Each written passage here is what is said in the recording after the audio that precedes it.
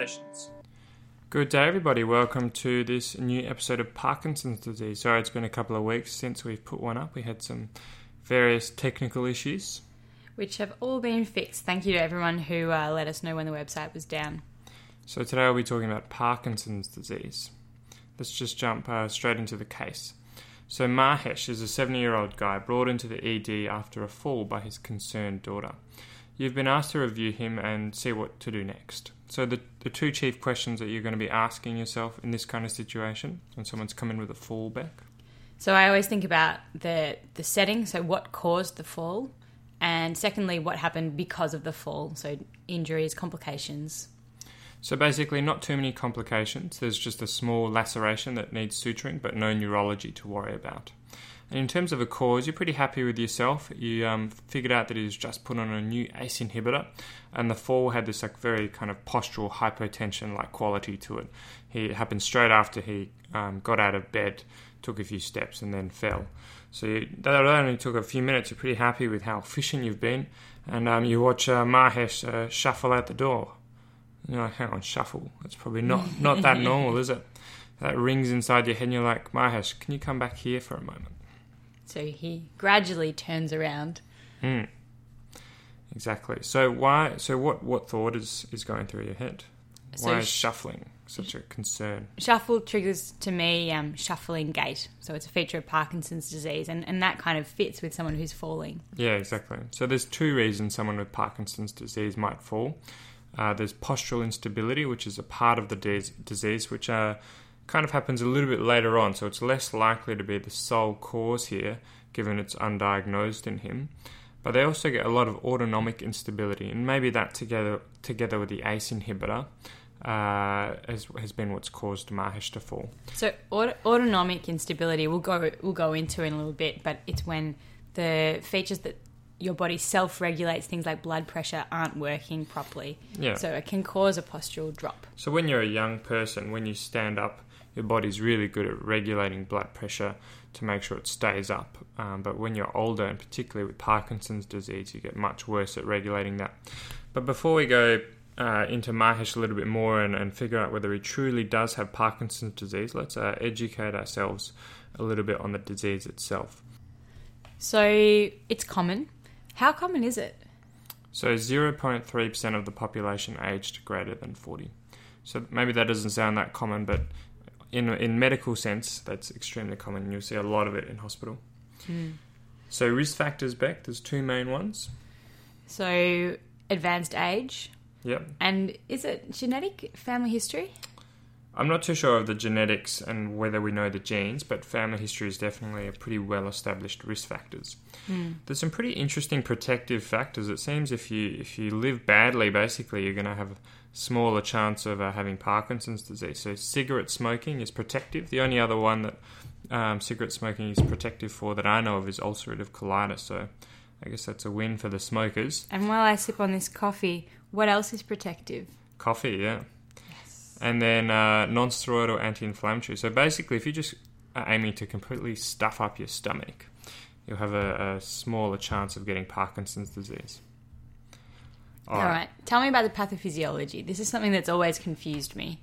So it's obviously very complicated, and we won't go into the weeds too much, but I think it's important to know three words. So alpha-synucleinopathy, which is a difficult word to say, obviously. But that's not three of them? Which aggregate into Lewy bodies. So that's the basic protein that causes the disease. And it creates a problem in the basal ganglia with too little dopamine. So that's basically all you need to know in a nutshell. You need to know that it's an alpha-synucleinopathy, and that causes a disease in the basal ganglia where you don't have enough dopamine. So you said there were three keywords to know. The first one is alpha-synucleinopathy, and what are the other two? Basal ganglia and dopamine. So basal ganglia is one word? That's right, yeah. Got it. If you say it fast enough. All right, so alpha-synucleinopathy is important because the dementias and movement disorders can roughly be broken into tauopathies and alpha-synucleinopathy, so different pathophysiology. Alpha-synuclein is a normal protein. We're not exactly sure what it does, but it's found in synapses. And the other main alpha-synucleinopathies are Lewy body dementia and multi-system atrophy. Just as an aside, we're really in the weeds here a little bit, but Lewy body dementia is the same disease as Parkinson's disease, basically. Just the dementia's coming on earlier than it does in Parkinson's disease. It's more of a historical accident that we've named them two different things, where they're really just on the same spectrum. Right, and still in the weeds a little bit here, but that means if we take a step back, dementias in general and movement disorders in general are all broken into tauopathies and alpha-synucleinopathies? Roughly, yeah. Right. So I'm sure, hopefully there's no neuroscientists listening because they're probably screaming, but that's my lay doctor's understanding, and that's certainly how it was taught to me in physicians. And then on the other side of the fence, you've got the tauopathy, so that's Alzheimer's, frontal temporal dementia, supranuclear palsy, and corticobasal degeneration. All right, so alpha-synucleinopathy is the key word. Okay. All right, moving on to the basal ganglia, which is actually two words. Thanks for correcting me. So this is where the disease occurs. So the key word that I was taught as a medical student is substantia nigra, which is part of the basal ganglia, but it's actually all the different basal ganglia, which are in the subcortical region of the brain. So you've got the cortical region where you've got your frontal lobe, you've got your kind of high order thinking, and then you've got your basal ganglia, which is subcortical below that. And this is the extrapyramidal system. Right. And so the basal ganglia is looking after the extrapyramidal system. That's right, yeah. What does the extrapyramidal system do, I hear you ask? So it inhibits the motor system, and then it releases that inhibition when motor activity is required. So it's the thing that's holding you back all the time until you decide, yes, I'm going to move my arm now, I'm going to smile. So it's basically like fine-tuning the motor system, basically. Without that, it's kind of very rough and we don't have much control, which is what you see in diseases of the basal ganglia, like Parkinson's disease, where you have too little dopamine, people are frozen, or like Huntington's, where you have too much dopamine and people don't have that inhibition and they're moving too much. All right, so that's a key word. It's just some interesting stuff that's coming up in Parkinson's disease these days in terms of pathophysiology. So over the last few years, there was a big paper released a couple of years ago that we think it might actually be a prion disease, like a Creutzfeldt-Jakob disease or mad cow, that kind of disease, misfolded proteins. And the current theory seems to be that maybe it's coming from the gut. So it travels from the gut up the vagus nerve and into the olfactory system, which is why the first symptom, as we'll talk about, is often loss of sense of smell. That's part of the prodrome. And it's backed up by some studies which basically looked into people that had vagotomies, where they cut the vagus nerve for some whatever reason, and they have a smaller incidence of Parkinson's disease, which is really interesting. Yeah, that's really interesting. So again, this is not proven. This hasn't made its way into the textbooks as yet. This is not going to be in your exams, but it's interesting though. And currently the movement disorders guys are worried because if it's an infective disease, basically, they're now spending a lot of time in theatres with open Parkinson's brains, putting in deep brain stimulators together with their neurosurgeons. So I look forward to the study in 40 years' time. At rates of Parkinson's disease and movement neurologists. Yeah, exactly. All right. So, Darwin, tell me about the presentation. You said something about loss of smell. What are the things? What are the first warning signs that I should be looking out for that I've got Parkinson's? Yeah, so there's a long prodrome of can be 10 to 20 years. So there's 3 things to look out for. So constipation is often one, obviously extremely common and not very specific. Then you have anosmia. What does that mean? Lack of nose. Lack of nose. No, lack of sense of smell. And REM sleep disturbance. And this one's really interesting. This is when patients actually act out their dreams. And the reason for this is they don't have that sleep paralysis that most of us have. So if they think they're riding a bike down the street, they'll actually sort of be moving their legs. I reckon most dogs have sleep paralysis, have REM sleep disturbance. So this is the most specific prodromal symptom. If you develop this, you're pretty likely to have Parkinson's disease. So it's a really good question to ask the partner, like, how have they been sleeping over the last few years? Have you noticed them marking the footy while they're sleeping or getting in fights, that kind of thing? What are your dreams about? So the prodrome, again, 3 symptoms: constipation, REM sleep disturbance, and anosmia. So if that's the prodrome, what's the actual active disease? What's the triad?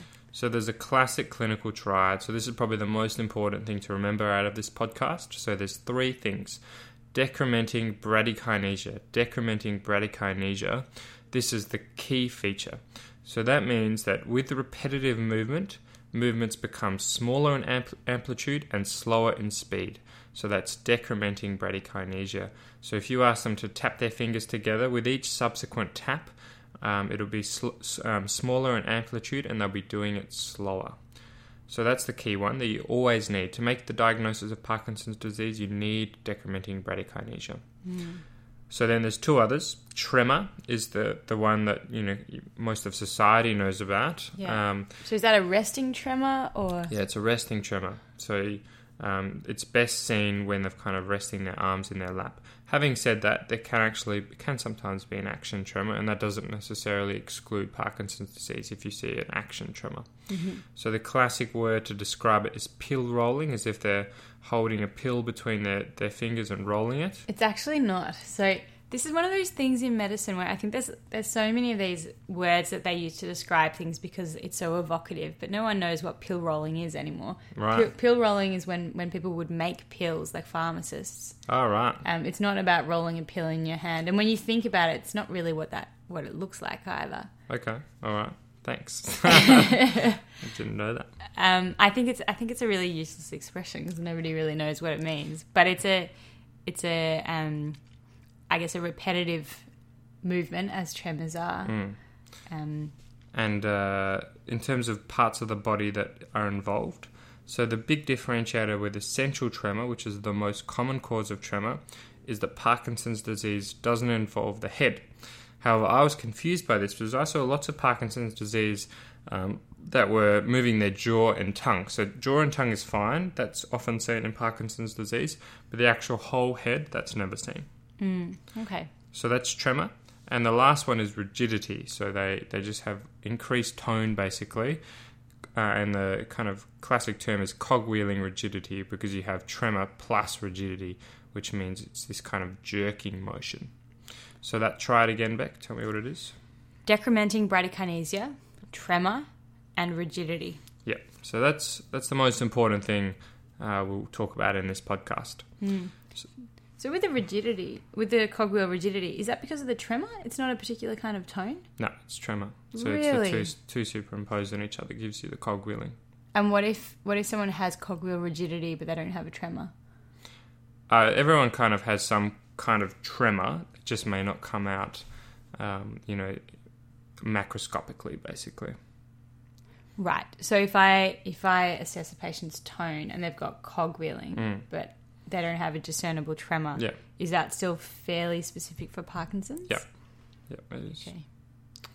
All right. So the other key thing with Parkinson's that's really important is whether it's symmetrical or asymmetrical. Which one is it, Beck? Well, often it's asymmetrical, or always it's asymmetrical. It's always asymmetrical. It often starts on one side and then gets to the other. Exactly, yeah. And that kind of fits with the infective nature of the pathophysiology, or what we think is the possible pathophysiology, if you can imagine. Like, it spreads through the brain, right? So it starts on one side and then eventually goes to the other side. So if that's the triad, what are the other things? What falls outside the triad? Yeah, so there's Parkinson's disease is definitely not those 3 things. There's lots of other additional supportive features that you can look for. So postural instability, so that's just an inability to maintain posture and maintain standing up, which is why people with Parkinson's disease fall so much. Cognitive dysfunction and dementia, that's basically an inevitable part of the disease. And as we kind of mentioned before, Lewy body dementia is the same pathophysiology, and they also have lots of these Parkinsonian features, but in them the dementias just happen much earlier. So it's just kind of arbitrary line in the sand we've drawn, where if you have dementia within a year of developing motor symptoms, it's called Lewy body dementia, but if it's after a year, then it's Parkinson's disease dementia, but it's the same thing. So psychosis and hallucinations. So that's a really important one to be aware of that happens later on in the disease, because for 2 reasons. Because it's the worst prognostic marker. Once they've developed this, they're unfortunately heading for a nursing home very soon. And also a lot of the drugs you're giving for Parkinson's disease can make hallucinations were. So then when people have that, it's a real balancing act between managing their motor symptoms and managing their hallucinations. And these hallucinations have quite a typical quality. Often they hallucinate seeing very small people. Yeah, Lilliputian is the word. So that's from the Lilliputs from Gulliver's Travels. Gulliver. Yeah. Gulliver's Travels? Gulliver. Gullible Gulliver, that's what I call him. I believe they were little people. All right, so that's hallucinations. What about autonomic dysfunction? We mentioned that earlier with this case. Yeah, we won't spend too much time on it, but basically when you can't control your blood pressure and heart rate and other parts of the autonomic system as well as you used to be able to, and the biggest manifestation of that is postural hypertension, big drops in blood pressure on standing up, and together with postural instability is why people with Parkinson's fall so much. So gastrointestinal dysfunction, it's another really important one in terms of prognosis and end-stage Parkinson's, because they get really bad dysphagia towards the end, and you get in these really tricky situations of, do you put in a peg tube for feeding and that kind of thing when the prognosis is so bad. And also I remember it was an important one to think about when I was doing general surgery as an intern. You'd have these Parkinson's patients who would often have pseudo-obstruction or Ogilvie syndrome, particularly when they kneel by mouth and they can't get their Parkinson's medications. So let's run through that list quickly. So postural instability, cognitive dysfunction and dementia, psychosis and hallucinations, autonomic dysfunction, and gastrointestinal dysfunction. Can I just ask, gastroparesis, is that a part of those, that autonomic dysfunction as well? Yeah, it can be, yeah. All right, so what about the examination? What are we looking for on the exam? I walk into the room. So this is where the money is, right? This is why movement disorders are some of the last bastion of true clinical experts, because there's nothing better than them. There's no test better than a movement disorder specialist for diagnosing Parkinson's disease, and they're real classic Sherlock Holmes type neurologists with keen observation skills, because they'll often make a diagnosis as soon as they've walked into a room, and that's because a lot of these signs you can pick up on observation. So what kind of stuff am I talking about, Beck? So mask-like faces.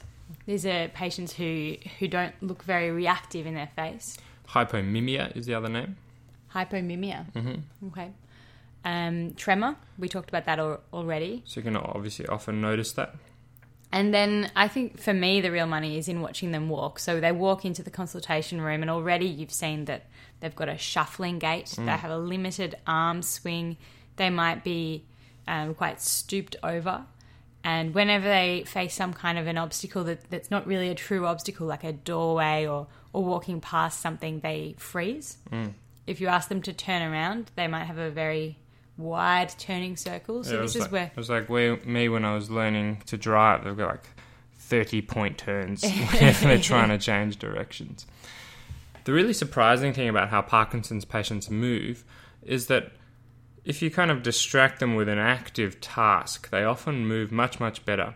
So, for example, they tandem gait, they heel to shin much better than you would expect. Heel to toe. Don't try to get someone with an unstable gait to walk with their heel to their shin. It's not going to work. Heel to toe. Heel to toe. And I didn't. Yeah. So heel to toe walking is also called tandem gait. And I saw a really good video of this once where there was a guy in an Italian nursing home who was an ex-professional football player who was terrible Parkinson's, could barely move, shuffling like anything. And then basically they got a stick with a soccer ball on top of it that he could kick as he moved, and suddenly, he was more agile than I would be with that soccer ball and stick. It was incredible to see. All right, so that's on observation. You could probably make the diagnosis there a lot of the time, but you should test for bradykinesia, because as we said, that was the feature you have to have. So I kind of said it before, but we'll say it again. You can do it in lots of different ways, but the way I do it is by repetitive tapping of two fingers together. The index finger and thumb is what I use, and you ask them to keep doing these big taps, and then they can't maintain the same size. The amplitude decreases and the speed slows down. So you need to look for speed and amplitude. But you can do just any tapping will work. A good one is drawing a circle on a piece of paper, because it'll just get smaller and smaller and smaller, like doing this etch-a-sketcher type pattern. And I do toe tapping, so just getting them to repeat that movement. Mm. All right, what about rigidity? Yeah, so we said that before. Cogwheeling is the classic sign where that's tremor plus increased tone. So the way I test for rigidity and cogwheeling is I use the wrist, and it's good to move around in an unpredictable way. So move the whole arm around at the same time as testing their wrist. And to really bring out the cogwheeling, what you can do is get them to make a fist in the other hand. Because for some reason that makes the cogwheeling come out more. So the other key feature, Beck, is? We haven't talked about postural instability yet. So you test that with the pull test. Can you describe that one to me? Yeah, so the patient's standing up and you stand behind them and essentially pull them towards you. So that knocks them off their balance, they lose balance. And if they have normal postural tone, they'll just take a step back and they'll be okay. But patients with Parkinson's disease, when they lose their balance a little bit when you pull them, will keep on stepping backwards. Yeah, one of my interns last year, his grandfather had Parkinson's disease, and he's from a big property out in rural New South Wales, and told me a story which is either tragic or darkly funny, depending on your predisposition. I won't say which one, how I reacted. But his poor grandpa, who had bad Parkinson's disease, and he had this postural instability, and he would kind of lean too far forward and then just wouldn't be able to right himself. So often they'd find him on this like far-flung stretch of this huge property, but he just ran forward until he hit a fence. All right. Oh, that's awful. Yeah, is that your true gut reaction? Because you seem to be laughing back. All right, so differentials. So as we said, the diagnosis is clinical, but you've got to think about some differentials. So the Parkinson's plus syndrome. So this is beyond medical student level, but it's good to know.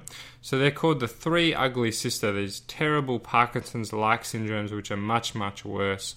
So that's progressive supranuclear palsy, multisystem atrophy, and cortical basal syndrome. So even though they all present like Parkinson's, interestingly, if you remember pathophysiologically, some of them are tauopathies and some of the alpha-synucleinopathies, but we won't go into that. But basically, there's some features that should make you suspicious that it's a Parkinson's plus syndrome rather than Parkinson's. Do you want to tell me what they are, Beck? Yeah, so if patients are falling and that's an early sign and there's not much else going on. In Mahesh's case, I think it was probably the ACE inhibitor. But in general, if they're falling a lot, it's a bad sign. And then if they're rapidly progressing, if you try diagnosing them with Parkinson's and you try levodopa and they're not responsive to that, we mentioned earlier that Parkinson's is asymmetrical. So if it's symmetrical, you're thinking about Parkinson's plus, and if they don't have a tremor. Yeah. And another one is also another differential outside of Parkinson's plus. Another differential is drug-induced. So I had a patient on the ward recently who was being treated for her schizophrenia, and the antipsychotic medication she was on, risperidone, the dose was too high, and she had significant extrapyramidal side effects, which just looks like Parkinson's. And I walked in to meet her, and she was trying to eat her breakfast, and it took her the whole ward round session by the bedside for her to get the fork to her mouth because she was so bradykinetic and with such a pronounced tremor.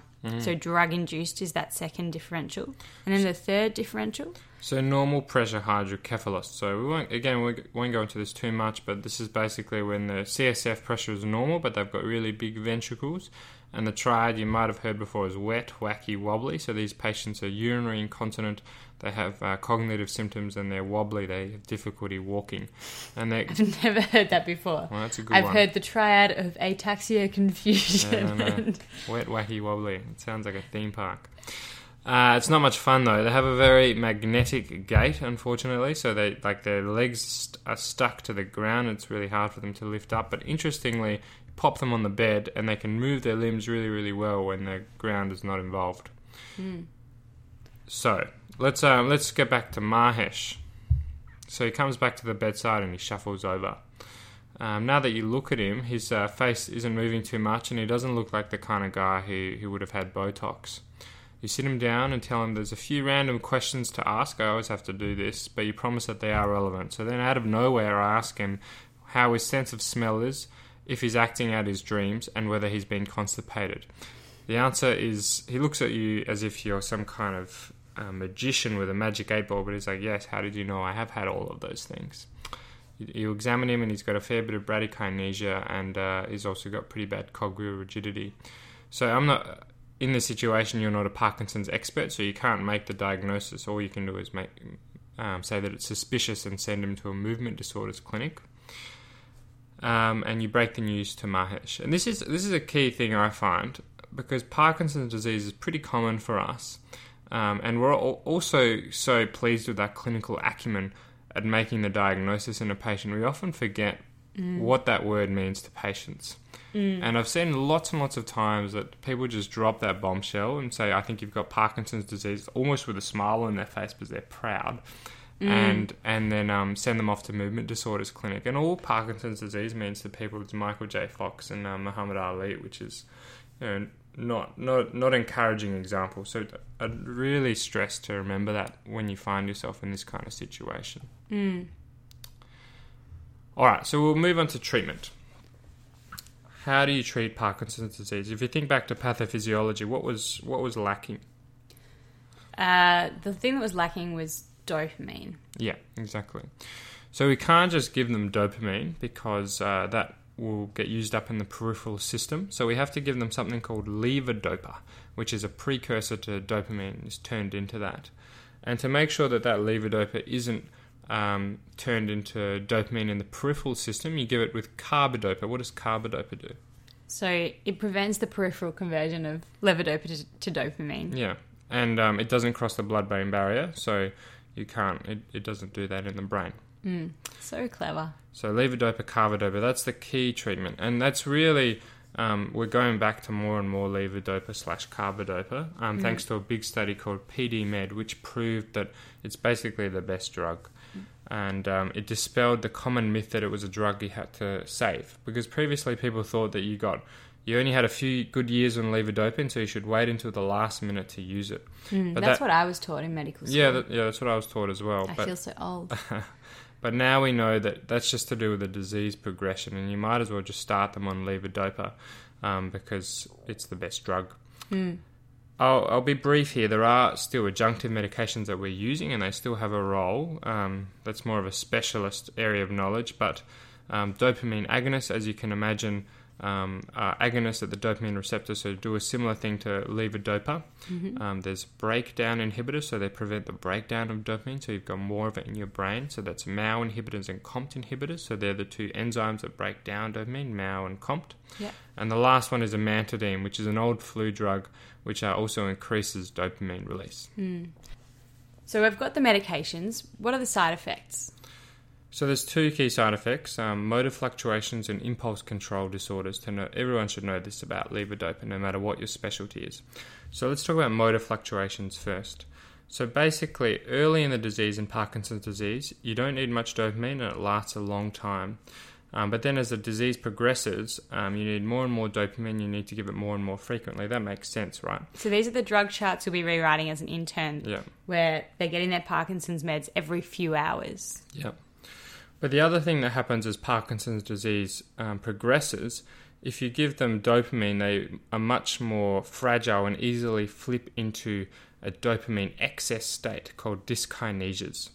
So there's three possible states for a Parkinson's patients on levodopa. They can be off, where they don't have enough dopamine and they're frozen. They can be on, which is good. That's what you aim for. They can move reasonably freely. They're kind of normal. And then they're dyskinetic when they have too much levodopa in their system. And they basically have Huntington's. They have chorea. They're moving too much. They've got the Wrigley's. So the further they progress, the harder it is to keep them into that on state. They're just constantly flipping from off to dyskinetic with a very brief on period in between. It becomes very hard to manage. And when they're doing that, that's when you have to look at some advanced therapies that we'll talk about in a second. So that's motor fluctuations. And then there's impulse control disorder. So this is really important to know about as well. But what's that? I don't know. Okay. Tell me. I'll tell you. So it's dopamine, as you might have heard, is a neurotransmitter that gives us pleasure, right? And so if you give them dopamine, they tend to become like these really addictive people where they start getting obsessed with particular things. And movement disorders love these anecdotes. They've all got these amazing anecdotes that they've given levodopa to, and they've had terrible impulse control disorders. So you've got priests that suddenly start hiring prostitutes all the time. Or another one is a guy who was really into bird watching, like became addicted to it. Like it'd be there like all hours of the night, like 24 hours a day, just like waiting for that dopamine hit of like finding some random bird. So it's a really big issue though, because it ruins a lot of people's lives, unfortunately. They get addicted to gambling, sex, all these terrible things. And movement disorder specialists often find themselves on the stand in court trying to explain that this is probably the levodopa that did it rather than the people themselves, which is kind of an ethical and philosophical issue that we won't explore here. All right, so end-stage therapy, we mentioned that. What's that, Beck? So deep brain stimulation. Yep. So that is when you cut open the skull, expose yourself to all the Parkinson's prion, and put in a wire to certain nucleus. I think the subthalamic nucleus is the most common one, and it just basically inhibits it. I don't know any specifics beyond that. Thank goodness this isn't live and people can't ask me questions. But it works really, really well for the motor symptoms of Parkinson's. But actually, people take a bit of a cognitive hit, a bit of a cognitive step down. So this is good for the patients with really bad motor symptoms and not much cognitive or dementia type stuff. And increasingly, there's more and more evidence that we shouldn't, much like levodopa was back in the day, we shouldn't wait until the last moment to give someone DPS. We need to recognise patients that would benefit early on and give them as many good years of quality of life as possible. Some other end-stage therapies, Beck?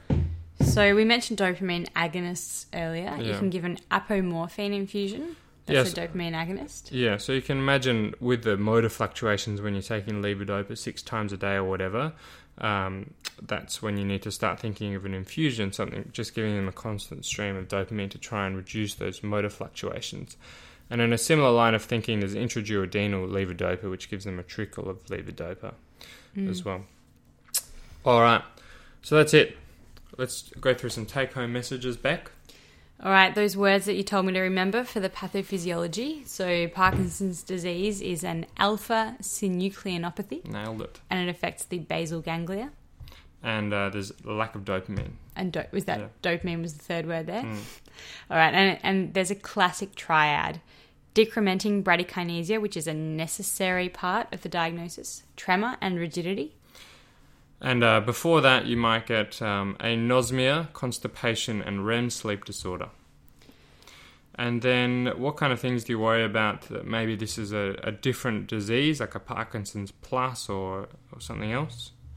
What kind of features are you looking for? So early falls, rapid progression, non-response to levodopa, if it's symmetrical, and if there's no tremor. And what's the best medication? What's the king? You're very into the royal family. Levodopa is king. And the 2 key side effects that everyone should know are motor fluctuations and impulse control disorders. Beautiful. Thank you very much for listening. Thanks, Appreciate Davo. it. Bye.